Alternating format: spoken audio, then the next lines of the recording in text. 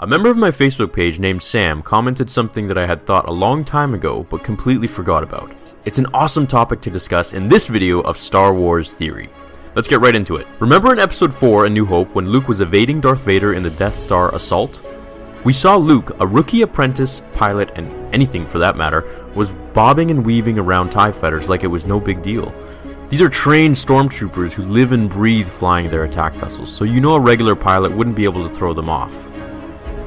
Now, given that Luke is Anakin's son, who is more gifted in flying than he was with using a lightsaber, which says a lot, we speculate that he has some natural genetic affinity with operating a vehicle passed down from his father.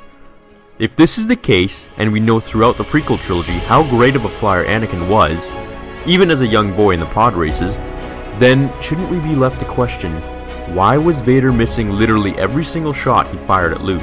The scene that spikes this theory the most is when Vader had a lock on Luke and then somehow misses, exclaiming, "What?"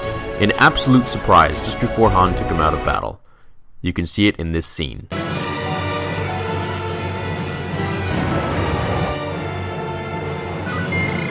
Have you not?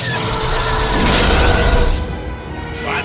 A veteran pilot and Sith Lord, he was surely able to make those shots, if at least one of them. Now, one could say that he could feel it was his son all along and the good in him caused him to falter his shot, but I think there's something more at play here. Something beyond the living world. Remember in episode 1, The Phantom Menace, when Qui-Gon Jinn used the Force to alter the Chance Cube to his will so that he could help little Anakin? We've seen Jedi use their powers like this in the movies and EU to manipulate a scenario for what they feel is the greater good. These Jedi in particular are called Grey Jedi, which I'll cover in another video as well as requested. So perhaps that's what happened in this case as well. If you recall, in Empire Strikes Back when Obi-Wan's Force Ghost tells Luke on Dagobah that if he runs off and faced Vader, he would have to do it alone and he couldn't interfere. I think this possibly suggests that he interfered when he guided Luke at the Death Star battle. Obi-Wan created a force field of energy around Luke's ship, which allowed Luke to tap into the Force much more easily than he otherwise would have been able to at that early of a stage. It may also have been the reason that Vader couldn't feel Luke's presence as well as in the other movies.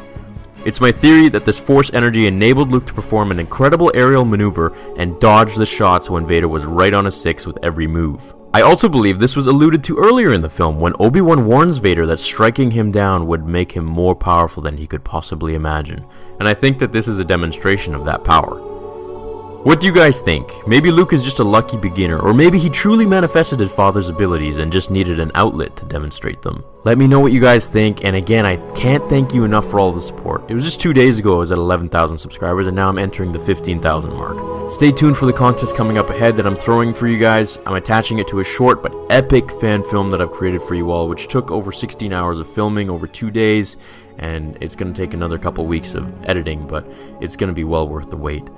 I sincerely wish you all a nice day or night wherever you are watching this video, and I'll see you all in the next episode. As always, my fellow Jedi and Sith friends, may the Force be with you.